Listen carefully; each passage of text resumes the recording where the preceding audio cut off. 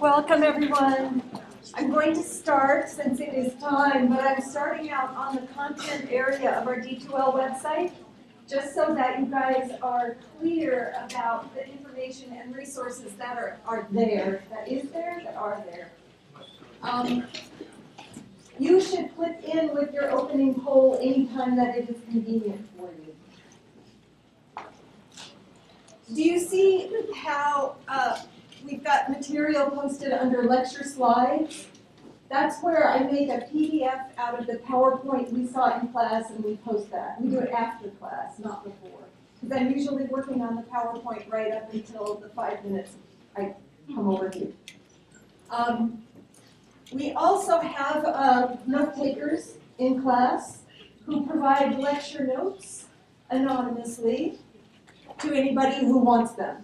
So these are lecture notes to help those of you who might not be such good note takers, so that you can free your hands and brain, if it will help, to actually listen while we're in class, and then you can get your notes later. Some people learn better if they write. If you're one of those people, please write notes as we go along. Some people, the writing interferes with the listening. If that's you, don't take notes. They'll be here, okay?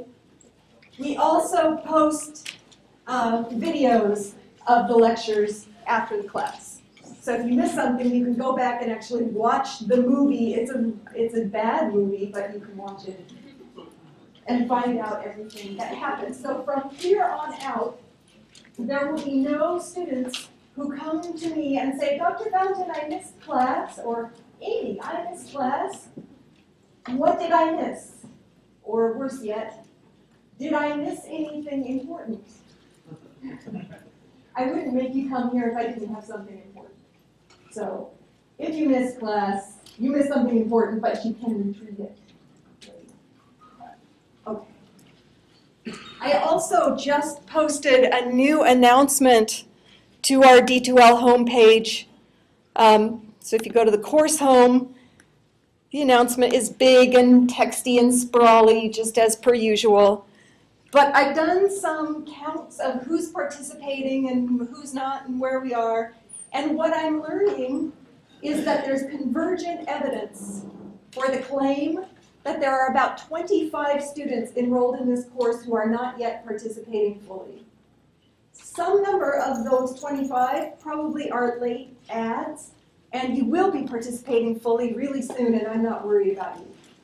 But if there are people who have been registered for the class since before start of semester, and I still don't have a clicker registration, and I don't have quiz 1 or 2, and it looks like you might be falling off the cliff. So if you are one of those people, you're probably not because you're actually here, but you might have a friend who's enrolled in the class who you know hasn't been. You could just like wave at them, maybe grab them by the lapels and shake them. That would be awesome. Because I would like us all to be getting off on the right start for this semester. Let me pull up our PowerPoint for today. And look, I found the magical incantation that allows us to see it properly. Aren't you proud? Yay! Thank you. Do you know what it involved to find that solution? You just Google PowerPoint 2011 for Mac, slideshow, obligatory presenter view, ACK. And then you get all the people who posted problems of this sort. And they tell you how to fix it. Okay. You know this. Sorry. and you've already done it, or you're in the process of doing it, 123 people have. We should have 155. If everybody's here and participating, that number should come up to 155. My experience is that probably we'll never have all of everyone in a room together, for legitimate reasons, right? There are days when you can't come to class because you're, heaven forbid, you've got pneumonia or something, you're staying home. But I'd like to see that number get closer to 155. It would be delicious if that were to happen. And you know this too. So if you're new to the class, you should jot this down. And if you're not, you should try to read the material that's here in the caption of the slide. This is written in phonetic transcription, which is something we are going to learn. And in fact, it's one of the first things we shall learn together this week and next week. And you can tell that this is written in phonetic transcription because it's between square brackets. Linguists are geeks in sort of the same way that mathematicians are. We use many brackets, and each kind of bracket means something different. So square brackets typically means, hello, what's inside of me is in phonetic transcription. In particular, we use the International Phonetic Alphabet, which you guys all know something about because you've read, yeah? Phonetics, you're beginners. So, tell me what the first noise is that's represented here by the letter D. Duh. Just as you would expect as a reader and writer of English. What's meant by that crazy letter that looks like it's an A smushed together with an E? Ah, very good. What's the letter N stand for? What sound? Mm-hmm.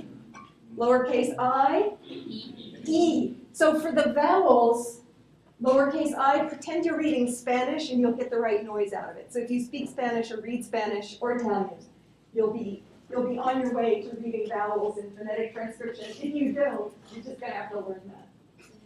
And then what does letter Z stand for? What sound? Right, just as you would expect. So what's that word? Danny's. Is Danny here? Hi, Danny. This is Danny's dog. So lowercase a, aw. And by the way, I've transcribed this in my dialect of English. Some of you might have a slightly different vowel in the word dog, particularly if you're from the Northeast. I'm going to exaggerate a Northeastern accent, we all have accents, but a Northeastern vowel in the word dog. And I'm going to say it, dog. Dog. That's an exaggeration, right? That would be a really highly marked variety of probably blue-collar New York or something. But I'm from the West Coast. I say dog, dog, and that's what I've transcribed. There she is. What's the dog's name? Allie. She's very cute. She was just a puppy, and she got her head covered in mud. She's a good puppy. So, Allie, upside down W is the sound like at the beginning of the word weather, W-H-E-T-H-E-R. This is eh, so this word is when. She was a muddy, upside down B is a puppy, muddy puppy. She was muddy. She was cute. What's she saying? Okay. Your reading quizzes are open in D2L, and if you don't see them yet, it's because you haven't successfully completed quiz 1 and 2. Those are prerequisite. Once you finish those successfully, you will begin to see these readings quizzes popping up. Yes, Rosary?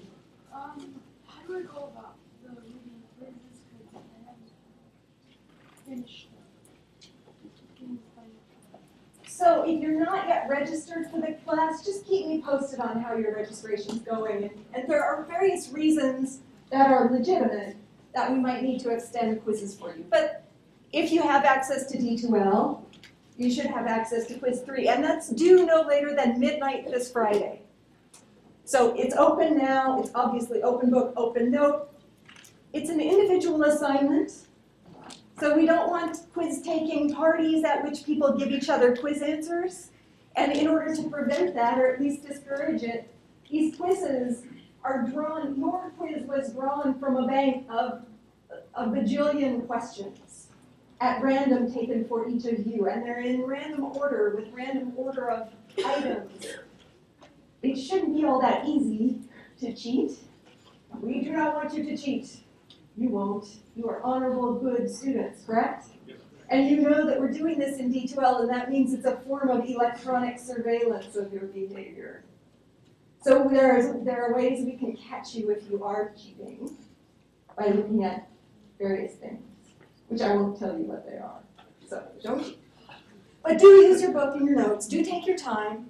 You can save the quiz. Enter answers, save, put it away, open it up, save more answers, put it away. But you can only hit the submit button once for reading quizzes. You only get one submission, but multiple saves and opens. It has no time limit. It has no time limit. That's correct. And it's to test your comprehension of the reading assignments particularly. So all of the questions in the reading quizzes come from the readings, not from lectures. Your exams in this class will test you on lecture material. Okay, so we're here. This is January the 23rd. Q3 there, and again, it's due at 11:59 Friday night, which means if you have questions about it, you can ask them in your Friday discussion section this week. Your instruction section leader can't tell you the answers. That would defeat the purpose. But they can help you find the right places in your notes. Richard? Because the quiz 3 is next to R, is that actually from the Reinhardt, the Richardson? Quiz 3 covers that's actually a good question. And it says in the beginning what material it covers. The introduction and Rickerson and Hilton essays 1 through 10 are what's covered on quiz 3. Rickerson and Hilton essays 11 through 15, I think, are covered on the next quiz. Okay, but you can always check out the front matter of the quiz. Will tell you exactly what things are there. Okay. And then next Friday, you'll turn in your first piece of your exciting invented language project, Field Notebook 1. So you should look at the instructions for that and bring questions to section on Friday. Make sense? Now I said to complete reading quiz, to complete quiz 1, which is a syllabus and policy quiz successfully, you have to earn 95% or higher. And I went back and looked at some of the items to see which ones were holding some of you back from that, so we could review them in class. And this is one question that seems to be hard for students, so I want us to discuss the correct answer. The question reads, attendance points are given in this class for students who regularly attend lectures and sections. Is that true or false? False. It's false. And why is it false? Participation, not attendance. It's participation, not attendance. So if you're physically in class, that doesn't matter. I mean, we're happy to see you, but that's not how you get points. You get points for participating in lecture via your exciting electronic device, or in section via your whole self. This is one of those multi-select items, and this is an item that asks about adding the class late. And the item reads, if you add Ling 150A after the first day of classes, which of the following statements are true for you? Check all that apply. Is it true that you are not excused from completing the required work this semester? Yes. Is it true that you are not entitled to additional makeup opportunities for work you have missed? Yes. Is it true that you are responsible for learning the material that you have missed? Yes, and is it true that if you handle this all responsibly, your late ad should not compromise your ability to do well in the class? Yes, you'll be fine. Now, you may have missed, for example, homework 1. But homework 1 is worth 20 points. You can earn 30 points in this class just by doing extra credit. So you are not at a deficit if you have missed something like that. So all of them are true. You should click all of them. Last one. So this one asks, lecture participation points are awarded only to students who come ready to interact with their clickers. That's the correct answer. Lots of times students will ask me, oh no, I forgot my clicker, is there any way I can still get points? And my answer will be, no, but you got knowledge, which will turn into points on quizzes and exams. So it's still better that you're here than that you're not. Okay? And remember, lectures come at 4 points a pop. You've got 1,000 points for the semester, you've got 5 free misses for lectures. If you forget every once in a while, that's not going to be a problem. What's going to hurt students here is if you never get your clicker working, or you never register it, or you just don't bother to bring it, you're a serial not comer to lecturer, you can earn, top grade you can get in this class is a B, unless you at least earn some participation points in lecture. And there's, isn't that a sweet picture? That looks really scary, right? But it's not. This is Alexandra. Alexandra. What is she doing? Hugging her dog. Hugging her dog. Whose name? I don't know. Svetchka. Ah, Svetchka. Svetchka. Yes. Sure. That is an excellent name of not in English. Last time we met, we got this definition. What are the 2 key points? If we call something a naturally occurring human language, we mean that it is, 1, used as a blank in some human society. Fill in the blank. Primary means of communication. Right? So that means that it's being used in all contexts, not just in a small subset of contexts. Primary means of communication in some human society, and naturally, as a part of speakers' natural development, or acquired naturally as part of speakers' natural development. So those are the 2 things we need to know about a variety to know whether or not it's an NOHL. You're making up something that should be able to be an NOHL, right? So we're going to hold you to certain standards in the language you create. And those standards we're going to hold you to reflect universal properties of NOHLs. Remember, we also asked you to say how many languages you speak? And that was a secret way for me to get at your real definition in your head of language. So I think that those of you who said you spoke 2 languages or 3 languages were probably counting things like English, Spanish, and Portuguese. I don't think you were including trombone or dog, right? Although we sometimes think about music as having linguistic properties. Or we might want to think that our dog talks to us and understands language. By default, anyway, those things don't fit this category, at least not yet. Some dogs might. And we learned last time that about 25% of you are monolingual or better, that is, speak 2 or more languages. You guys couldn't see the charts last time, but I wanted to share with you the things we learned. And I'm going to close this first poll. And then hide it. So compare the blue bars here to the red bars. The blue bars show your assessment of whether or not your grandparents, and we're being liberal about this, we're saying you got 4 grandparents, let's take all 4 together. Were they speakers of English as a first language? For your grandparents, 53% of you said yes, all of them were.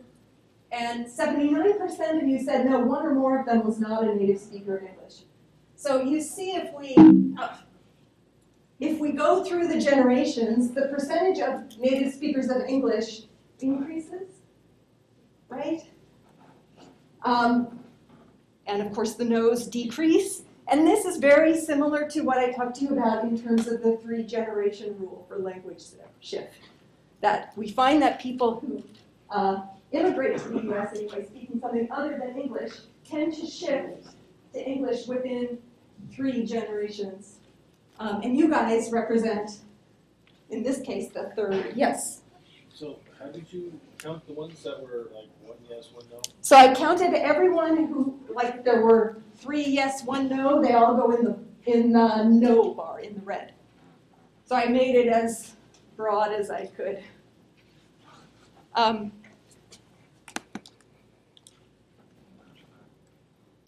wanted to also show you how you guys stacked up against sort of what we know about language behavior in the US based on the 2010 census. These numbers aren't exactly analogous, but it's kind of an interesting comparison. 80 of you said you were monolingual. About 80% of the US population reports being monolingual in English according to Census 2010. 48 of you reported being bilingual. I took the one where I asked what languages you're fluent in. Wait. No, I combined those with also you can speak a little of. 12% of the US population in Census 2010 report speaking English and something else at home. So that's bilingual with English included. About 8% of the US population reported being primarily speaking a language other than English at home and not speaking English well. So those are, I will count them, they might be multilingual, but I'll count them for the sake of argument anyway, as monolingual not in English. 8%. You should know that over time that percentage has been decreasing. So we hear lots of reports in the media about the crisis of people not learning English.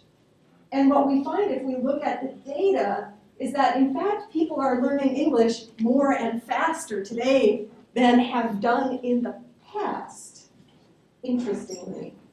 But there is a substantial subpopulation in the US who are not speakers of English.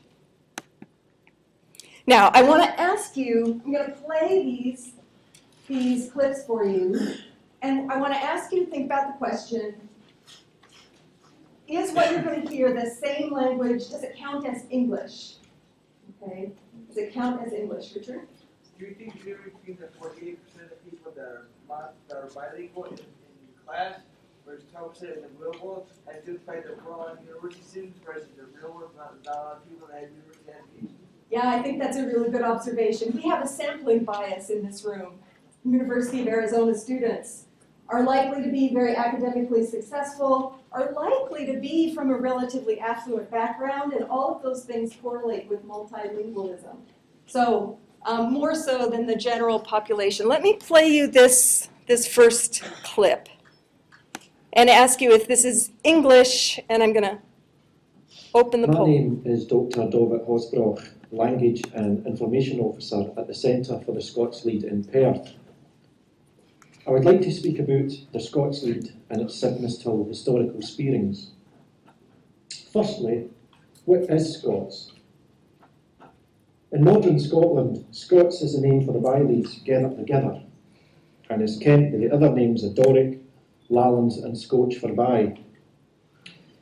In Gonde where you bide, you might already better ken a mere hema book name, such as Borders, Buchan, Dundonian, Glasgow or Shetland, to name a If few. it's English, click So 1. If together, it's not altogether. English, click 2. The Scots Baileys is cried. And I'm going to ask you to select from those 2 options, even though I know it's hard. Scots is counted a branch of the Germanic family elites, and is, like its sister tongue Southron, sprung frae the Old Angles lead.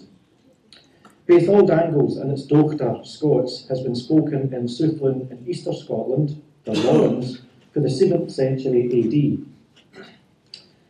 There are mentions of this lead to be found for So if you haven't voted yet, please vote. 1 is yes, it's English. 2 is no, it's not. And I'm going to cue up the next example. All right. Interesting. What is a dingbatter? You're really not a bad person. It's the outsider that comes in and ask you where the lighthouse is, or when you're standing right in front of it, or point out over the Pamlico sign and say, "Is this the Atlantic Ocean? What time did the 4 o'clock ferry leave?" That's a core sound word. I think that's what James Barry said. I know exactly. It's been a while or not. Again, 1 There are is English, 2 dingbatters is and not. there are dingbatters. Yes, there's real ones. And then there's there are ones blank, that you blank just, you know, yeah. This is a dingbatter. He married a down east woman. He married a down east woman. He's from Kenosha, Wisconsin. Now this is what we consider a dingbatter. A damn dingbatter. I've been here before he was born. It doesn't matter. Ever since I can remember, somebody not from here was called a dingbatter. All right. If you haven't voted yet, remember 1 is yes, that's English. 2, no, it's not.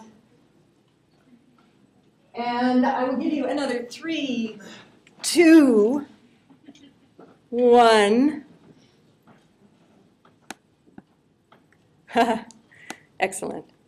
So, for the first example, a majority of you said, yes, that's some form of English. Anybody, why? Why did you say that? You eventually heard Scottish. So it sounded like a dialect. It was labeled Scottish. What else? Being a native English speaker, I can understand most of what he said. You could understand most of what he said, could you? Okay, yeah, Chris. I've actually traveled a lot, and I've actually heard what, the Irish language and the Scottish language. So I Great. actually knew. So this was an example of something called Scottish or Scottish English. You should know that the native language of Scotland isn't that. The native language of Scotland is called Scots Gaelic. And this is, historically at least, it's in the same family as English, and it is a matter of active scholarly debate whether or not that variety counts as a dialect of English or as a separate language. Interesting, right? Because if you think about the political affiliation, you know that Scotland is part of the UK, and that has an English sort of identity, and you could hear a lot of similar words. But what was different? What did you hear that was different? Yeah. Sorry? A really heavy accent. Really heavy accent, and what does that mean? Some of the sounds were different, right? He had a ra, and he had an aboot. He had different vowels sometimes, yeah. Some of the terminology he uses, like kin. Right. It's like a lot of them, like the Irish and Scottish, they use it for a means of understanding. Right. So there's these different words, different terminology, or different, I'll call them lexical items. Different lexical items. Go ahead. But grammatically, it's kind of follow the same pattern as English, basically. So that's why I agree with you, the same family. Right. So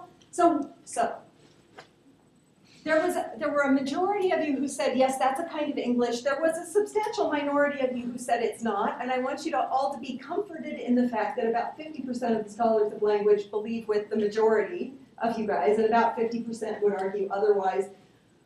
Dude, how could there be controversy about such thing? It must mean that the definition of language versus dialect is not 100% objective, right? What about this example? 90% of you said, yeah, those guys are speaking English. Were there any passages in there that you couldn't understand what they were saying? Oh, totally. I mean, there were like whole exchanges. Like blah, blah, blah, blah, blah.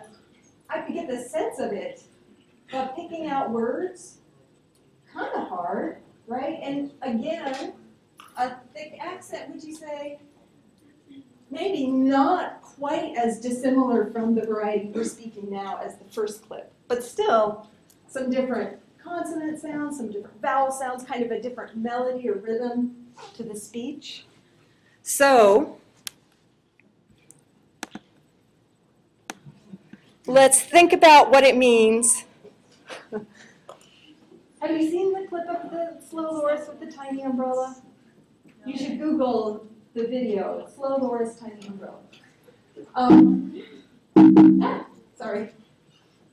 A lot of us want to make the distinction between the terms languages and dialects of the same language based on this criterion of mutual intelligibility of varieties.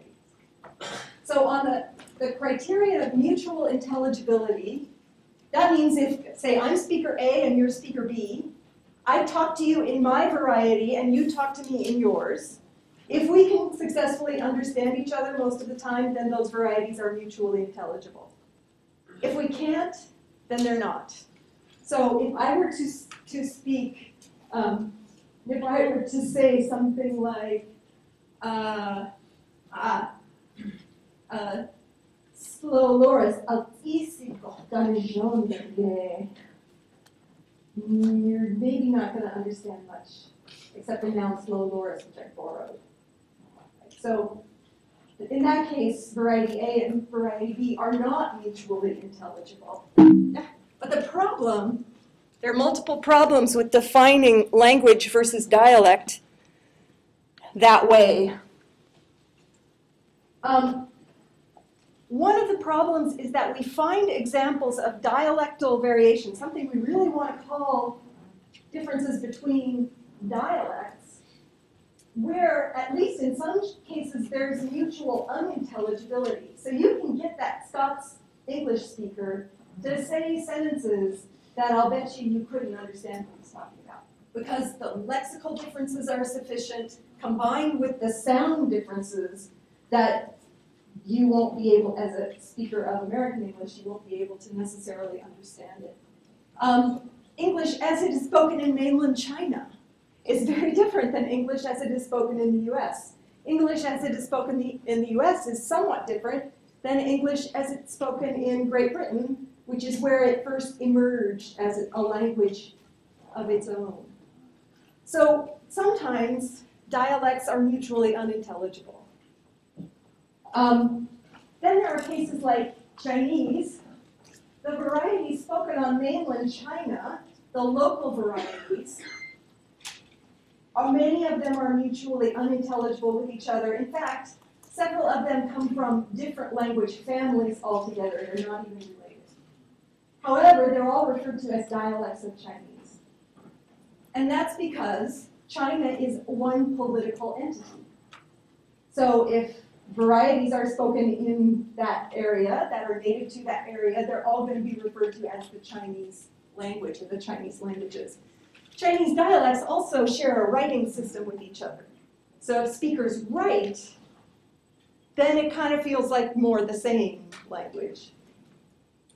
Is there anybody, I'll get Joanne, is there anybody here who speaks Spanish? Yes. When you hear somebody speaking Italian, pretty much, Italian speakers, anybody? No? So Italian and Spanish are varieties that are roughly mutually intelligible, but because there's a political boundary between them, we call them different languages. We have questions. I was just curious if the writing system of the Chinese dialects, if they write the grammar the same. I mean, they speak differently in the dialects, but is the writing the same? Yeah, so the Chinese writing system is a phonetic. It's a character equals roughly a word. And so, do they use the same grammar is actually a really complicated question that I don't know for sure the whole answer to. But I do know that if they communicate, you can communicate successfully in writing cross dialect boundaries in China, much better than in spoken language.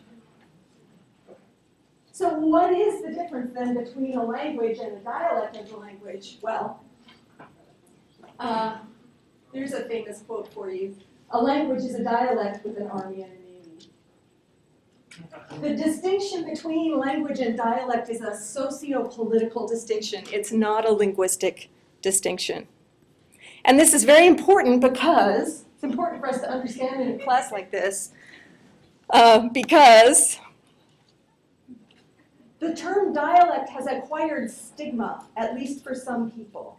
So if you tell people, oh, you're speaking a dialect, some people think that means, and some people intend it to mean, you're speaking some broken, less important, less good variety of a language. But to a linguist, we all speak in dialects. Every variety is a dialect. And, you know, that we want to respect people's social and cultural and political and historical distinctions that they draw. So if China says these are all Chinese language and their dialects, linguists go right on. And if Spain and Italy say we speak different languages, we go right on. Mutual intelligibility isn't necessarily a reliable indicator. And you see that the difference between varieties that you might think of as dialects of the same language is continuous, not discrete, right? So where on that continuum do we want to draw the line between two languages? Well, to some extent, it turns out to be a little bit arbitrary. So when we try to count languages or count dialects, it's an inherently squishy and error-prone process, and it is controversial because it's wrapped up in social and political and historical kinds of things. So, in this class, we know what NOHLs are. There are a lot of them, but it's also important to acknowledge that each NOHL, like English for example, is really a collection of varieties that are different from each other. And we use names like, we use the term dialect to indicate if it's a regional dialect, the variety that people are likely to speak if they've lived for a long time in a certain geographic area. So those folks from North Carolina, remember the guy said, you have to be born here or it doesn't count? Dude, that's a regional dialect, right? My regional dialect is of the Pacific Northwest. And it is not perhaps as pronounced as, in terms of differing from what I shall call the standard academic American English standard, as maybe the North Carolina dialect is. But it's just a dialect. I have an accent too, and so do you, right? It's just what we compare each other to. A sociolect is a way of speaking that we acquire not necessarily just because of where we are, but because of our socioeconomic status, our social position, our identity.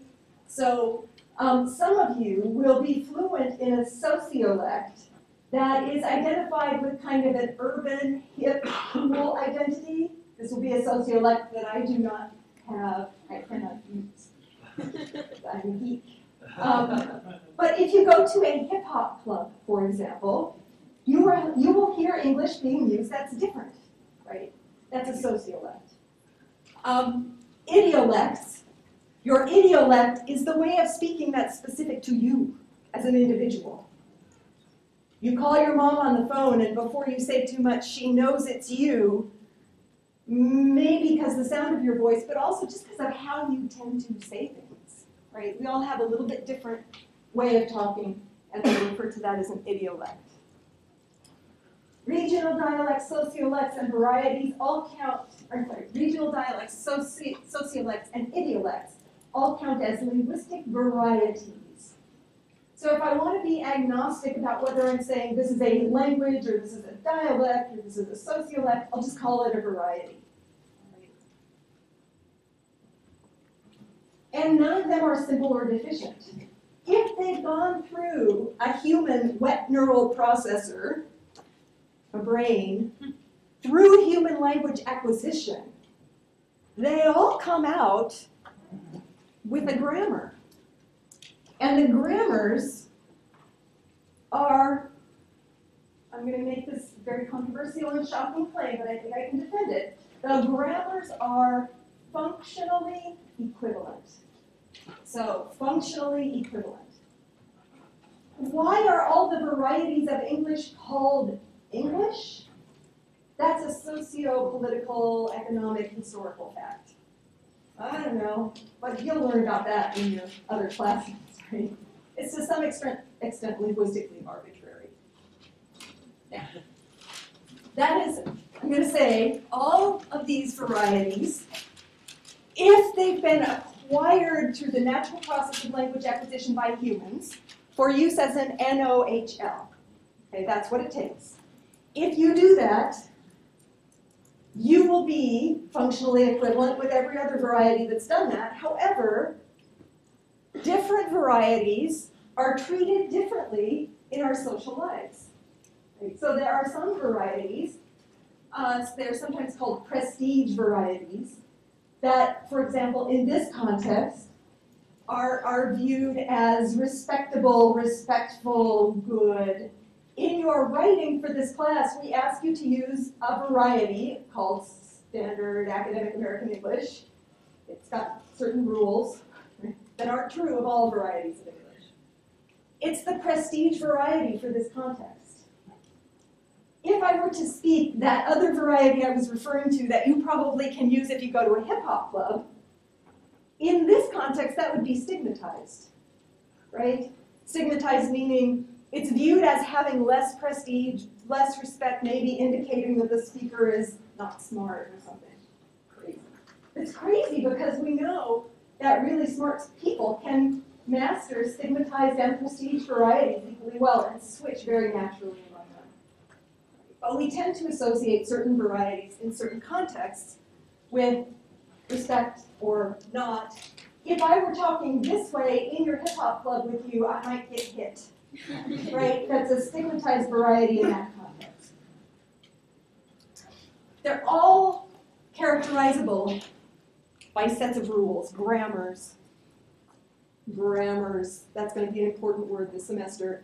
We spend a fair amount of time in the introductory section of the text talking to you about that word. And here's this term, functional equivalence. They are all functionally equivalent in the sense that if you're an NOHL, you can do everything any other NOHL can do. So it is not the case that there's some thought that's possible for humans to have that's expressible only in English and nothing else, right? Or not expressible in English, but only expressible in some other language. Anything that can be expressed in one can be expressed in all. However, and if you guys are multilingual, you will know this part to be true. The relative efficiency with which different languages express different notions changes, right? So there are some things that English is just really well tuned to communicating very efficiently. We have one word for a particular context. Whereas in Central Siberian Yupik, it takes you a whole paragraph to get to that concept, but you can get there, right? So it's the efficiency that differs, not the ability. And we're going to ask you to assume that your NOHL, that you're making up, is functionally equivalent to everything else, which means that you don't get to say at the beginning of your project, as students are wont to do, I came across this society which speaks a very simple and primitive language. No, they don't.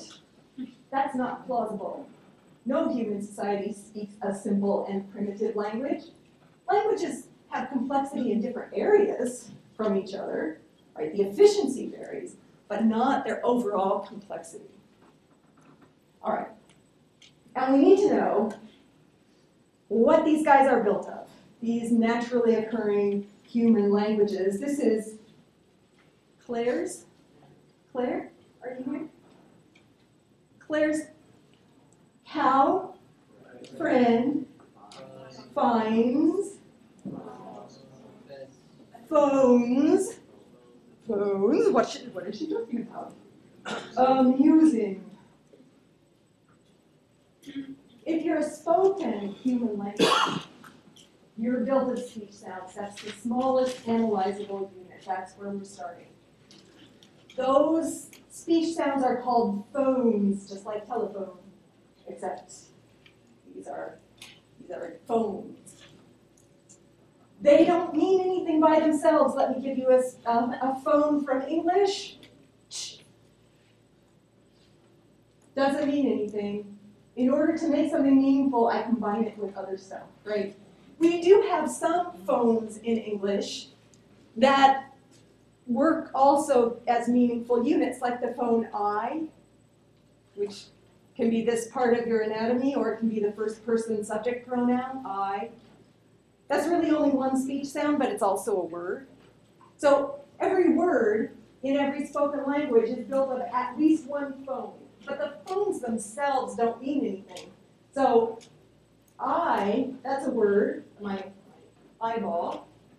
But if I find the same sound in the word thigh, there's no meaning of eyeball in words of the upper part of leg, right? That I just freely combines with other phones to make things that are meaningful. These phones are combined according to a set of rules and principles. Some of the rules and principles are language specific, others are universal. If you are assigned language, you have units that are the equivalent of phones. It's just that they're not sounds. They're handshakes, basic patterns of movement. There's 4 sets of signed language phones. For our class, we're going to be spoken language O-centric, because I'm wanting you to invent a spoken human language. But you should know that sign languages work just in the same way. It's a different mode, but not a different set of structures. Okay, now I want you to think about phones, and I'm going to ask you to vote on what you hear after you hear this dude. So first, I want you to watch and listen and see what you get, and these are your choices.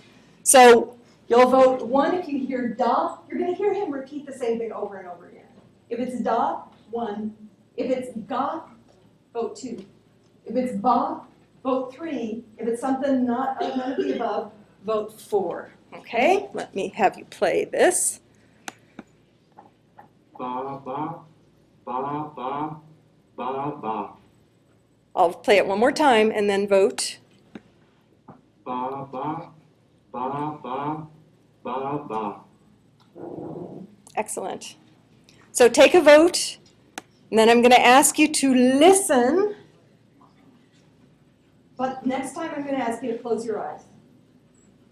Okay, so everybody, please vote in the next 3, 2, 1.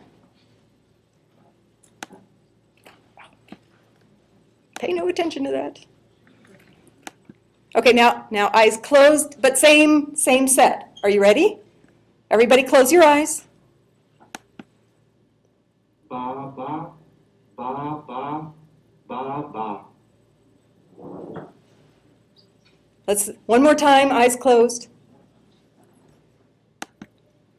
Ba, ba, ba, ba, ba, ba. Okay, oh no, I didn't let you vote yet. Please vote what you heard. That was so rude of me. Sorry. All right. What did you hear? With your eyes closed, someone shout out what you heard.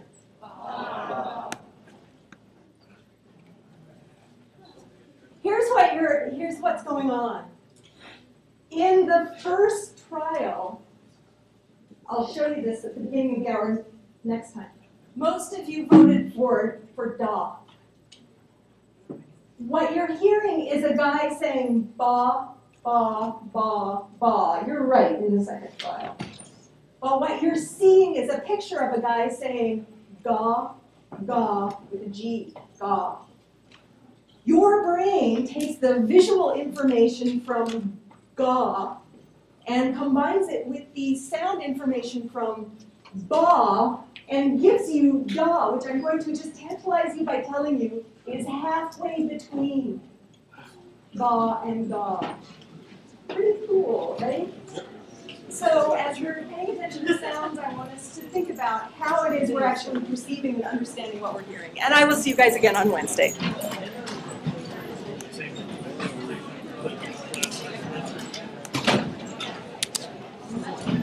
Yeah.